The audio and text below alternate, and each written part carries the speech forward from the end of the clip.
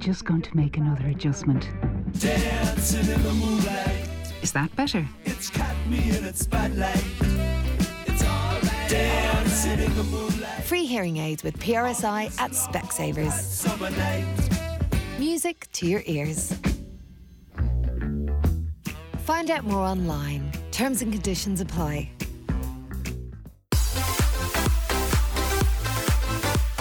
You're very welcome to the Football Talking Tour podcast with Senior Times. My name's Aon. And I am Gary. So we're delighted to welcome Niall Quinn to our podcast. Hello, Niall. Hey guys, how are you doing? So Niall, you came on our football walking tour, and I know that you said you were radicalised by it, which we thought was hilarious. But we can talk about your football career later, and I know that you've done 1,000 interviews on that. But what we really want to get into today is your interest in Oscar Traynor, who we talk about on our football tour, because obviously there can be a sense 100 years ago during the revolutionary period that, you know, as Harry Boland said, that the GAA put a line in the sand between the garrison and the Gael, and if you played Gaelic games you were more Irish or more in tune with the revolutionary ideals. However, Oscar Traynor, who many people would know as being a road across the north side, or a shopping mall in Northside Shopping Centre, or a shopping mall, Northside Shopping Centre. But no, you've taken an interest in Oscar Traynor, and what is it that first sparked your interest in this really interesting football man? Well, I spent a bit of time at the FAI in the sort of restructure of the FAI, and in the boardroom in Abbottstown, there's a room full of photographs of former presidents of the FAI, some who I knew, some whose names I knew, but none had the term of office that Oscar Traynor had. And I was intrigued to find out why all the other guys only got 4 years and he got about 14. He was 48 to 62. And that sparked an interest, I suppose, that has gone, maybe it's gone a little bit too far. My wife thinks there's a third person at this stage. I've been doing so much research and living with Oscar Traynor on the basis that I was inspired after the FAI journey to take a master's at DCU. So I did a part-time over 2 years. I'm very close to the finish of that now. And my thesis is actually on Oscar Traynor and his contribution to Irish football that has gone a little bit away from our memory. In fact, it's fully gone. A lot of people wouldn't know what he's done for Irish football, but at a very precarious time for soccer, if we call it that, to distinguish between it and the GAA, at a very precarious time when the GAA ban attempted to eradicate soccer out of our society, and when the government and the church were supporting that, it took a very special person and a very special group of people to make sure that soccer stayed strong. And he and his sidekick in the FAI at that time, Joe Wickham, did untold work, not just to protect the game here in Ireland, but also to grow and advance it internationally, make FIFA recognise the FAI. And, particularly after the declaration of Ireland as a republic, we were the first sport, if you like, that was able to go off out there and represent the country as the Republic of Ireland, and you were never going to do that in GAA world. So there was important steps, milestones, and I think Traynor's, story is quite incredible. 14 years of age, had to go out and fend for his family. He wasn't from the bourgeois set who were, speaking poetry off Scailga and meeting in lovely rooms and Rathmines to talk about the revolution. He was your quintessential Northside Dubliner. Things not easy, working the way he did. And he also was a very good soccer player. He was an excellent goalkeeper for a period of time. He played for Frankfurt in Dublin. He played for Stranville, another club called Abbey that he played a few games for. But he had a love for soccer from an early age. And though he became radicalised in terms of his nationalism, he was also a man who had soccer very, very close to his heart. And he got to the point where he got a professional contract at Belfast Celtic, which was a huge move for him to head up to Belfast. But he headed up there at a precarious time, really, in that Carson had arranged for the Ulster Volunteers to be ready to fight. He was going up there playing for the the only really strong Catholic team. And there's some amazing stories about the matches he played up there. And he had a great couple of years. He did very well. And his career looked to be on a good path. But for whatever reason, his form dipped. I think the reason that I could find, one of the reasons I found, was he played in a game against Linfield. And it was in 1912. And the crowd rioted just after half time. 2 people were shot inside the stadium, and outside the stadium 3 more were shot. Game got abandoned, and a very interesting report that I read, the replay of the game when it was eventually played, Linfield won 4-0, and Belfast Celtic objected to their players not being able to concentrate on the game because shots were being fired in the air by the crowd all through the game. And the IFA deemed that, actually, that's fine. The Catholics be used to that. We'll give the 3 points, or 2 points as it was, to the Linfield team. So that he was up in the north. He was witnessing this at a very important time in Irish history. He came back down to Dublin. His form dipped and got lots of matches where he was getting criticism in the press up there, and he made his way back to Dublin. And the 1914 Bachelor's Walk massacre took place just after the Hope gun running. And he says himself in his own witness statement that was it. That was the turning point. I gave up football because I saw a different vision. And from that point, he drilled. He was very efficient in Fairview Park. He would get the lads after soccer training to come and do volunteer drills for the IRA. And he started to make a little bit of a name for himself in that locality. There was plenty of I suppose, other aspiring rebels that were neighbours of his. You mentioned the Bolans, Harry Colley, Frank Henderson, who was a great friend of his, who would later defect to the GAA and denounce soccer, but he was a good soccer player in the day. Tom Ennis, Thomas McDonough, Tom Clark, Cathal Brewitt. These guys were all living nearby. And so there was a fervour going on at the time. The Irish Citizen Army were nearby. And he was very working class man.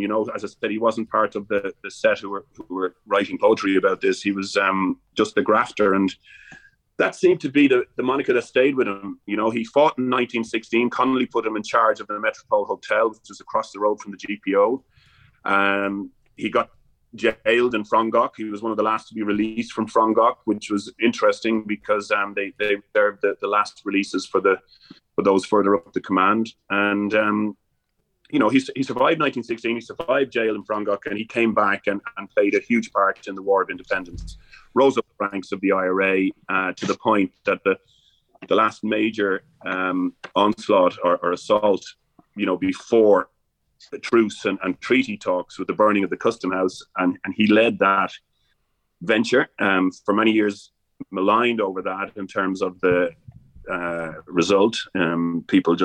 Historians had made a decision that it was a bad military maneuver, but as we know, and later evidence pointed that De Valera demanded a spectacle at the time. There were a lot of IRA arrests. There were 5 deaths. There was civilian deaths. War isn't easy, but for some reason, Traynor gets singled out for an event that ultimately, a few weeks later, led to the truce. The burning of the Custom House is an amazing story. I won't go into it in too much detail here, but what's been very interesting is there were far more casualties elsewhere around the country, and none of those military leaders who took part in that ever get any criticism. But Traynor, his memory is tainted a little bit, or our memory of Traynor as a nation is tainted in that the historians had a cut at him over that. They had a cut at him over the late episodes, and then, of course, when it went to the Civil War, and he was not in the forecourts, but he was nearby, and his stewardship of what he was trying to do there gets ridiculed quite often. But again, there's more evidence to suggest that he did some good stuff there. And then, of course, he took on the church, and he later on with the football and the idea that this guy who became a politician then, having faced bullets for years and years, he then became a politician, and he was a Fianna Fáiler. Spoke to his grandnephew, who said, but he was more a Labour man at heart, but he was a man of the people, and he built up a huge support, huge number of constituencies voted for him in the North Side. He won 12 out of 13 elections, and eventually Charles Haughey would inherit that Fianna Fáil North Side sort of swell that was in place in those days. So he got through his political career. There's nothing too spectacular, though. He had 3 ministerial posts. He had a serious role to play. He was Minister of Defence during the emergency, or the war as we know it. And there was probably also a hint there that he was under Deb's shadow for a long time. But when the dust settles, and when, you know, historians look back and write about the various people who took part in the revolution years and where the country went to, he's left behind. There's no biography. You know, some of the people I just mentioned now, there's 2, 3, 4 biographies. Why do you think that is, Niall? Why was Oscar Traynor marginalised in this way? It can't simply be because he played football, or was it? No. So his, from what I can find, and I suppose his revolutionary input. You know, people ask questions. Well, he never got shot. You know, so you have the others who became legends, you know, because they were shot and killed at young ages. He didn't. So he wasn't a martyr, basically. He wasn't a martyr, exactly, Gary. But yet he was at the forefront of all the major, you know, I suppose, battles that we would consider as that revolutionary period did have, you know. And he did some very successful raids on the Rotunda Rink, got all the mails, the post office that he robbed spectacularly of all the important mail to Dublin Castle, of course, who run the country at the time. He worked hand in hand with Collins at one stage. But I think then you have to look at his anti-treaty stance and where the country moved to see, you know, how he kind of fell out of favour. But he didn't write his own memoirs, not like Todd Andrews or Ernie O'Malley. Was he one of that generation who didn't really speak about his revolutionary past? It appears that way, even though he was in the Dáil for over 30 years and held many ministerial posts. He you know, it would have been difficult for him. He was in the government then that had to sort of take out their own in the 50s when the reemergence of the IRA came, and former were being arrested and jailed, and he turned down. He, you know, as Minister of Justice, he managed to reprieve a few of his old comrades, but it was a world probably that put him at odds with those anti-treaty, because he later became a recognised politician and did the right thing for the growth of the country. But he had also, you know, as an anti-treaty person, had upset the establishment. And he then took on the church, as you know. I don't know, you know the story, you told me about it as well on the tour. Well, yeah, I mean, there's a few things. I mean, it's so fascinating, his life, but still dedicated as a football person, didn't equate being a GAA person with Irishness. Right through his life, there's a number of controversies. So 1938, Douglas Hyde is the new president of Ireland, and he attends an international in Dalymount Park with Oscar Traynor, who's a committed football person. Did he even write papers, Niall, about you know, advocating for football as a game? I mean, he put pen to paper trying to advocate that it was not less Irish to play soccer. Yeah, no, that was in the late 20s before he Right. came. And he wrote in the Irish Sports Weekly, he wrote 2 articles, and famously called "Who Are the Shawneens?" And there was that was a name given to guys who were playing soccer instead of joining in the big nationalist push, and to play Gaelic football and hurling, or bog ball as the soccer lads would call the Gaelic football days.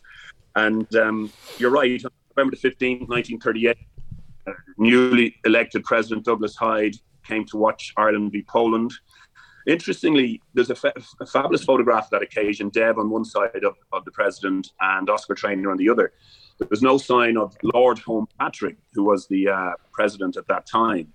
And I didn't know whether they were avoiding being in the press or whatever, but Traynor was out there in front in the sort of, not that there's no such thing as a royal box, but he was obviously close then at that point, and he ran for presidency of the FAI unsuccessfully before he got it 10 years later. So But the significance of that game is that Douglas Hyde gets banned from the GAA as a result. Well, that's it, yeah. Yeah. So presumably, Niall, ideologically, given his stance in relation to, what it was to be Irish, and that he didn't equate, Irishness per se with Gaelic games and so on. Ideologically, that put him at odds very much with what the status quo was at that time. And I know one of the things that he did was, as Minister for Defence, I think it was in the 40s, he amended the special status that the GAA players had who were playing GAA in the Defence Forces. Basically, again, on the basis that, that didn't make you more Irish and everybody was kind of, as it were, equal. So this must have ideologically put him very much at odds with what the prevailing kind of view was. Yeah, effectively, he brought foreign sports into the Irish Army. Okay. And by foreign, we mean English. That's right. Niall, I just want to quote Oprah Winfrey here, and let's roll back to something that you said just earlier on, and it's kind of slightly shocked myself and Aon and I, should we say, just about when you said the eradication of soccer. That's a very, very, very strong word. So I think it would probably need some follow up, as it were, some support play, Niall. So you don't think that it was just a question of having banned games? Do you think that there was an active policy to literally get rid of it altogether? Well, okay, let me just point you to Michael Cusick, founder of the GAA, and he has a wonderful quote. Looking back now, of course, it's we got to think of it in today's, and not in today's terms, but he said, something on the basis that footballers and football is a West British abortion. And but this guy played cricket now. Like Michael Cusick was a cricketer. So what is it about soccer that just winds people up of that mindset more?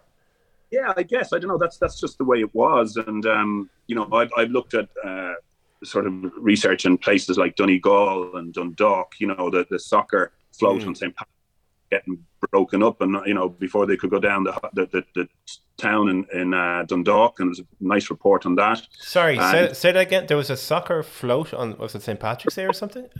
A parade, and it got broken up, and I wasn't able to carry on in the parade. What year was this? I early 1900s, kind of around that time. Later than that. I would think it's in about the 30s. I shouldn't have said it until I had my proof here on this. My colleagues in my student class would be not being able. Okay, well, maybe we might publish this podcast after your results come out so that you don't dock any marks for not knowing the date. But that is interesting. So this fervent anti-soccer feeling was there, even an attempt of a local club to celebrate their endeavours. They broke up the float. Well, that's it, and then you've got other things that were happening. Like for each GAA club appointed 3 vigilantes, and they reported to nobody, but they banned who they wanted to ban. Their word was as good as law.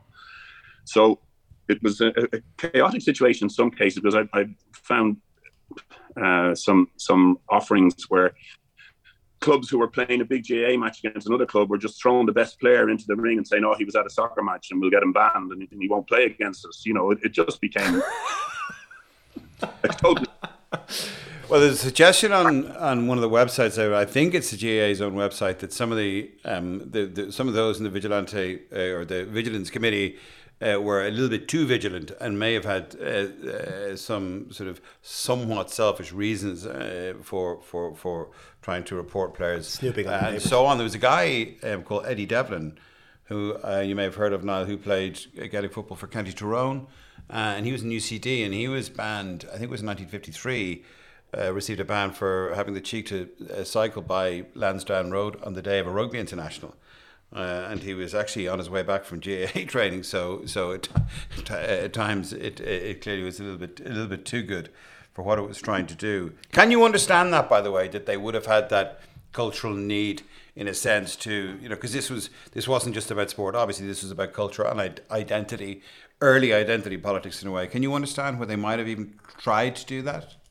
I fully understand. I come from a GAA, both sides, for staunch GAA, and any of the families of any of the legs to play football. So, I get what that was all about. I think where the trainer deserves great praise is coming out against that in the midst of the country finding itself and establishing itself as an independent Gaelic Ireland, and the push to remove soccer out of the equation is understandable. But I think, there's some things you can point back to. For instance, 1916, the amount of soccer players that took place, in operations, right up to the other events of the revolution, they're kind of airbrushed out of history a little bit because it doesn't suit the narrative.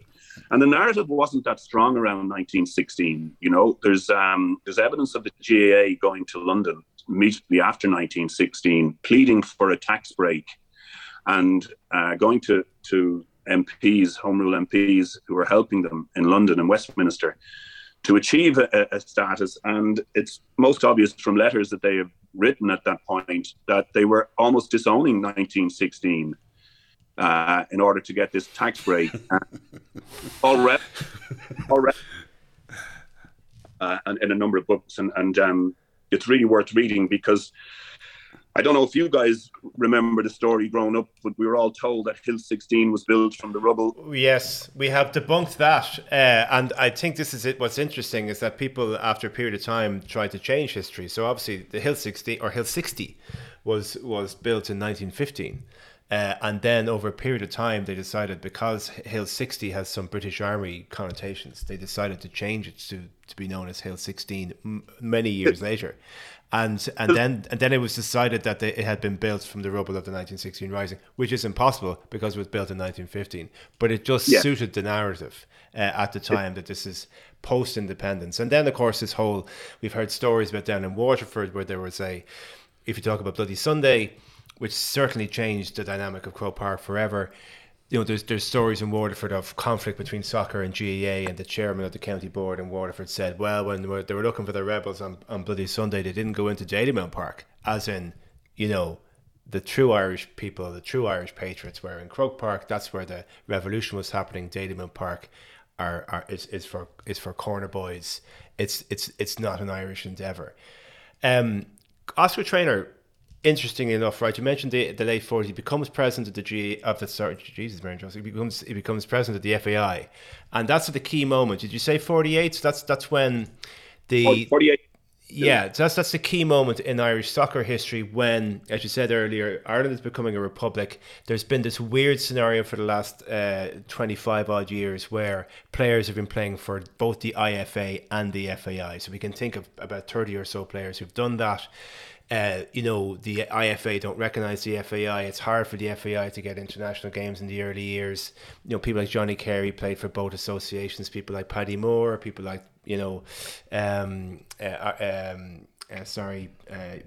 pal Alex Stevenson, who I know you know his family, playing for both associations. Very, very, very mixed up. And then it must have been in the early stages of Oscar Traynor's reign, if you like, that decision was made to make the IFA effectively Northern Ireland and the FAI effectively the Republic of Ireland, and to limit the selection of players within those two jurisdictions. And he would have been involved in that, I'm quite sure.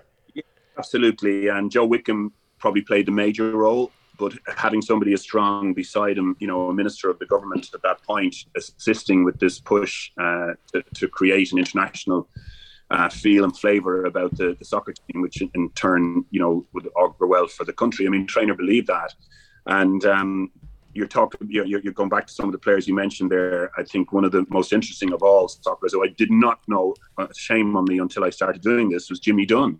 Yes, a former IRA internee. And the great story about him is when he was in Germany in Bremen in 1939, and the Nazi salute is performed by the German side, and so the Irish side feel they have to do the same thing. And Jimmy Dunne roars down the team, says, "Remember 1916? Remember the Battle of Aughrim?" Because he was offended by the Irish team doing something German. These people are fascinating. He was from Ringsend. Yeah, and again, soccer is meant to be the almost the garrison game, the British game. Another big point of proof. And he went on to be a serious footballer in England after that, before that, at that time, before that actual international. His record still stands. Jamie Vardy scored 11 consecutive top flight games. Jimmy Dunne's record of 12 still stands. 41 goals one season, and he's scored over 30 goals in 3 seasons in a row. There's only Alan Shearer in recent times that's done that. And we know nothing about him. These are the things I was finding. I was delving into Oscar Traynor. But Traynor did really good work, and a great event happened that's not celebrated at all in football, and I think it should be right up there with anything of Italia 90 or whatever. And that was, Goodison Park in 1949, when Ireland, having declared itself a republic, got a game against England in Goodison Park. It was the return of a friendly that was played, and that England had won really well a year before. And interestingly, Oscar Traynor, who had fought against the British in 1916 and the War of Independence, he led the FAI and the Irish delegation, who were proudly presenting themselves as the Republic of Ireland. The newspaper reports before the game called them the Free State and, other names. And there's great, in the archives out in UCD, the FAI archives, that there's great letters written by Wick suggesting that they understand that they're now playing against the Republic of Ireland. And a big thing that happened was, of course, Ireland won the game. They won the game. Con Martin and Paddy Farrell scored the goals. It was an incredible event. So you can imagine this guy in defending the Metropole Hotel beside a GPO, going to prison, fighting the War of Independence, leading the IRA, probably involved in Bloody Sunday, but there's not a lot on that of him personally, but he would have been central to it. And he's out leading the FA as a Republic of Ireland minister at the time, and he's there when Ireland have one of the most famous victories in its history, and what do we do about it? They try and write it off the record books and say that it wasn't a full international. And Hungary have the distinction in quizzes and sports quizzes and what have you, of being told that the first team to beat England in their own soil ever was Hungary. Well, it wasn't. It was Ireland sometime before. And what's interesting actually about Con Martin, who scored that day, scored a penalty, he had a Leinster Championship medal with Dublin and wasn't awarded it in 1941 because he discovered he played soccer. And he didn't get his medal until 1971.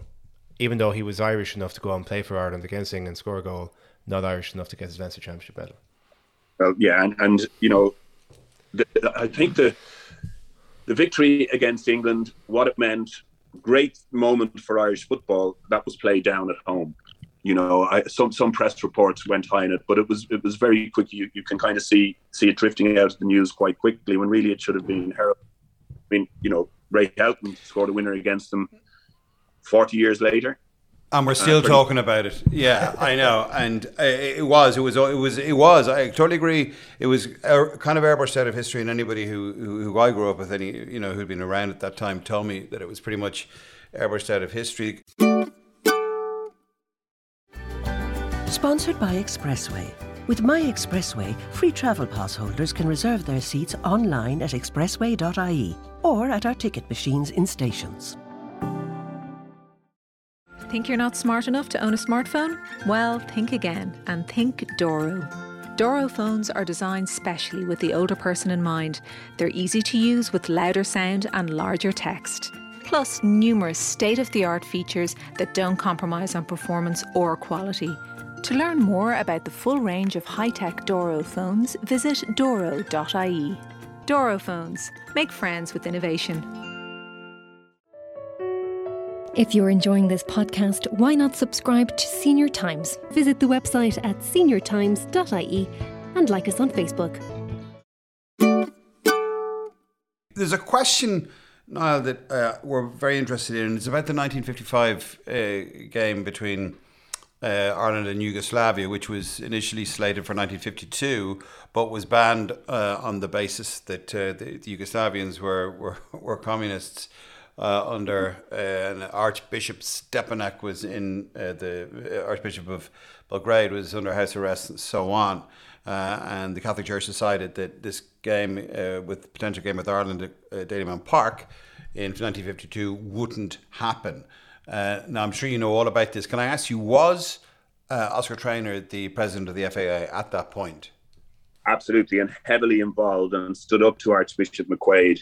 It was October the 19th, 1955. The whole point of the game being banned as far as Archbishop McQuaid was concerned was that it was promoting communism, and the communists had treated Bishop Stepinac, as you said, terribly back home some years earlier. As the game was, is it on, is it off? Philip Green, one of the most famous commentators we ever had, he decided to opt out and wouldn't commentate on the game. They say Archbishop McQuaid got to him personally to prevent the game being aired. Oh, we didn't know that. I wouldn't say it was that difficult thing to do, and I'm sure it was done with haste. Anyway, so yep. Headlines, tabloid headlines, we're used to them. But one of the first tabloid headlines that came out that I can see in Irish sport, in particular Irish soccer, was following Philip Green's exit from the commentary box that day, and the headline said "Reds turn green, yellow." Very good. But it feels like almost an episode of Father's Head. It does, yeah. There was the Legion of Mary party group that were trying to get people to go to the game. Patrick Kavanagh, etc. And then the Legion of Mary were giving it socks outside saying don't go to the game. Yeah, it was like an episode of Father Ted, like absolutely. Like Michael Jackson beat it. Niall, when you just moving along, just thinking about time here, Niall, you obviously are very famous for being a great player in professional soccer and so on for Arsenal and City and Ireland and all the rest of it. But you played a lot of hurling, isn't that right, when you grew up, as you were growing up? Yeah, I played every sport. You know, I suppose the ban was lifted in 71. It came into play in 72. I was 6 years of age, 7. I was quite tall, so I joined the under-8 team up at Manortown. But I was also playing for Robert Emmet, hurling, football. We were out playing matches morning, noon and night, all the kids on the street. And thankfully, my family were really supportive and drove me to all the matches and, you know, encouraged me to do everything. But there were some kids, you know, with strong GAA backgrounds that weren't allowed to play soccer. And, you know, that was pretty evident in our little community where we grew up in Perrystown. I suppose when you look back at the GAA announcing the results of the ban in 71, I mean, it's very interesting listening to the president saying, well, look, you know, I think the words he used were, there'll be no celebrating this. In other words, you're doing the wrong thing and you know, this shouldn't be happening. And that's the way it was introduced, that you were now actually allowed to play soccer and be a member of the GAA. I didn't witness any of that. I came just on the cusp of being allowed to do it. And I never was ever discouraged. I did actually come back after I played for the Dublin minor hurling team. I got permission from Arsenal to come back the following year because I was still underage, and we got to an All-Ireland final when I was 16, and I was hoping when I was 17 we might win it. I stayed playing a bit of hurling in London with a groundsman at Arsenal. He was a great character. So we, you know, I still had this GAA thing in me, even though I'd gone to play soccer in Arsenal. But the manager at the time, when I went down to go to Park to the training session after my soccer season had ended, said, "You're okay, go on back to England. You know, we don't want you." So that was kind of a moment for me when I realised that the whole GAA thing was over for me, and I better go and make it at the soccer now, you know. But you didn't feel in any way under pressure, or you didn't get any of that sense of division. You had a good experience doing both. But look, my dad had a wonderful early career as a hurler, a county hurler. He scored 3 goals in a league final in Croke Park when league finals were as big as All-Ireland finals. He was only 18, 19 at the time, and he had to go to England for work. My mother, who he married, was a teacher, but you know, Ireland of the time, a married woman couldn't take a man's job. So the two of them went in and they came home and that rule changed. And my dad's career didn't happen. He missed out on a great hurling career, but he was never annoyed about that. He just encouraged all of us to play as much sport as we could. And I think it was looking back, it was a real plus for me, because as I said, with other kids who I won't name now, but their dads wouldn't let them near the soccer club. But I'm interested, like we've spoken to a lot of ex-players who have had different experiences, all right? So Dave Langan, we didn't speak to him, but it says in his book that like he got 6 of the best in school for being caught playing soccer in front of a school assembly, right? We know the story of Liam Brady effectively being expelled from school. We know John Giles said he didn't feel Irish because of the treatment he got in the Christian Brothers in Brunswick Street. We know that Owen Hans said that there was a Christian brother gave him such a hard time for playing soccer that he used to hide his face in team photographs of Stella Maris. Ronnie Whelan, however, says not an issue when he was growing up. He played soccer, he played GAA, that difficulty wasn't there in his background, so it wasn't the same for every person. But when you went to England, I'm interested in some of the things you said, because I know there's a story about you making your debut for Arsenal and being followed around the pitch by a Liverpool player who called you a Fenian bastard for the entire game. Yeah. Okay. We don't have to name the player, but I think we know who we're talking about. Is that true now? And I'm just interested in, did you find it culturally, soccer, very different to the GEA? And the reason I'm asking that question is I know when you spoke about Windsor Park, at the end of the game in Windsor Park, you said that something quite GAA happened in the dressing room when a member of the Northern Irish team came in and spoke to the Republic of Ireland team. And that's the kind of ethic that you were used to as a GAA person. Do you find that culturally soccer and GAA was very different? Yeah, I'd agree with that. I agree with that, Aon. And I mentioned that later on because it was an incredible moment. The stadium was full of animosity. It was full of hatred that night, and Billy Bingham leading the charge on the Northern Ireland side, Jack responding to it. They were arguing on the touchline. The atmosphere was just incredible. And you'll never ever see anything like it again. The Troubles were at their absolute worst. There was talk of the game being postponed till safer times, but the game went ahead. And in the circumstances, Alan McLaughlin got us out of jail and got us on the plane to America for the 94 World Cup. Incredible moment for us. You just wanted to get in the dressing room, get out as quick as we can. Suddenly, in kind of GAA fashion in many ways, Alan MacDonald, their centre half, came and he spoke, I suppose, as a sportsman, but almost, there was traits of, sort of statesman-like words in what he said about our country and how we were footballers and we weren't to be known as anything else, and that we'll wish you guys well in America when you go and play, because we put the test to you. You're just better than us. Go and prove that we were a good team by doing well out there, as I know some of you supported what Northern Ireland were doing in 82 and 86. And some of our players were stunned, never saw anything like that in their lives, and probably never did afterwards. To visit the other team's dressing room was just not on the agenda in any soccer league that anybody's played in. And it was hair on the back of the neck time, rising, and everybody looking, wow, what a brave man to come in and do that. And I suppose that made me feel better about being an Irish footballer. Made me feel we're going off to the World Cup, we're all very happy, but I thought, well, hasn't that guy got some constitution coming from the background that he did and the circumstances we were in to come in and do that? I think it was a lovely moment, and I certainly will never forget it, as any of the players who were there who witnessed it. No, it's been an absolute pleasure chatting to you. What do you feel we should do to remember Oscar Traynor? What's the one thing you would hope we could do to remember his contribution, or to remember, the difficult journey that football has had in this country? Well, my first statement here, the first few words that I spoke to you, I mentioned that nobody took the trouble to write a book about a guy who was so involved in three huge aspects of Irish life at the time: the revolution, politics, and the growth and change in the country, right up to the 60s, and obviously his football, both as a player and as a administrator of the game and pushing football internationally as well as domestically. Somebody out there, I think, should take it by the scruff of the neck, because I've looked at, I go into bookshops and I look at all of the revolutionary books that are, in play. There's some people that have 30, 40 books about them, but this guy played a huge role. If it was just his revolution alone, we should look at it. If it was just his football alone, you could look at it, because he was a man who did so much as a player at a young age. But then to go on to administratively do what he did in the football world, I think there's great material there. And also then I think,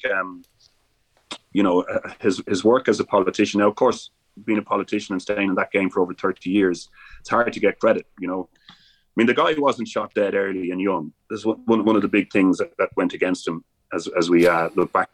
It's great for your political CV to get shot dead. In fairness, it's a good career move. Yeah, it is. But what maybe yourselves could delve a bit deeper into it. and give him a bit of justice, because what's out there on him is it condemns him for his military leadership, and that's not accurate. Other people have written. Liz Gillis has written a book and proved that the burning of the Custom House, was actually a success, and Traynor comes out very well in that book. But others of our mainstream historians have given him a hard time, and I think it's probably time that somebody took up the mantle, somebody who can write, somebody who can do it justice, and tell the world a little bit more about Oscar Traynor's story. That's a job for somebody who's listening in, who wants to take on. Niall, always a pleasure. Thanks so much for your time. Yeah, Niall, thank you very much. Great, lad. Thanks. See you, Niall. Thank you very much. Thanks a million. So thank you for listening. That was the Football Talking Tour podcast with myself, Aon Reardon, and yourself, Gary Cook. So our football walking tour, you can go on to littlemuseum.ie to find out about the south side one, footballwalkingtour@gmail.com for the north side one, and on Twitter we're at Football Tour Dub.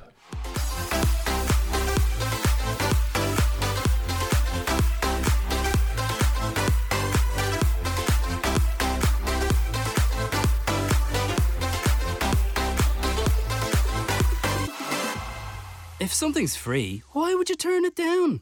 I mean, a free haircut from a 5-year-old. Oh, no. Or a free sample of onion paste. Oh. Well then, how about a free tour of your neighbour's new shed? Oh, sounds, well... OK, look, they were bad examples. But how about a free eye test and free glasses from the €69 range at Specsavers with your PRSI? Well, that sounds like something to smile about. Book an appointment or find out more at specsavers.ie.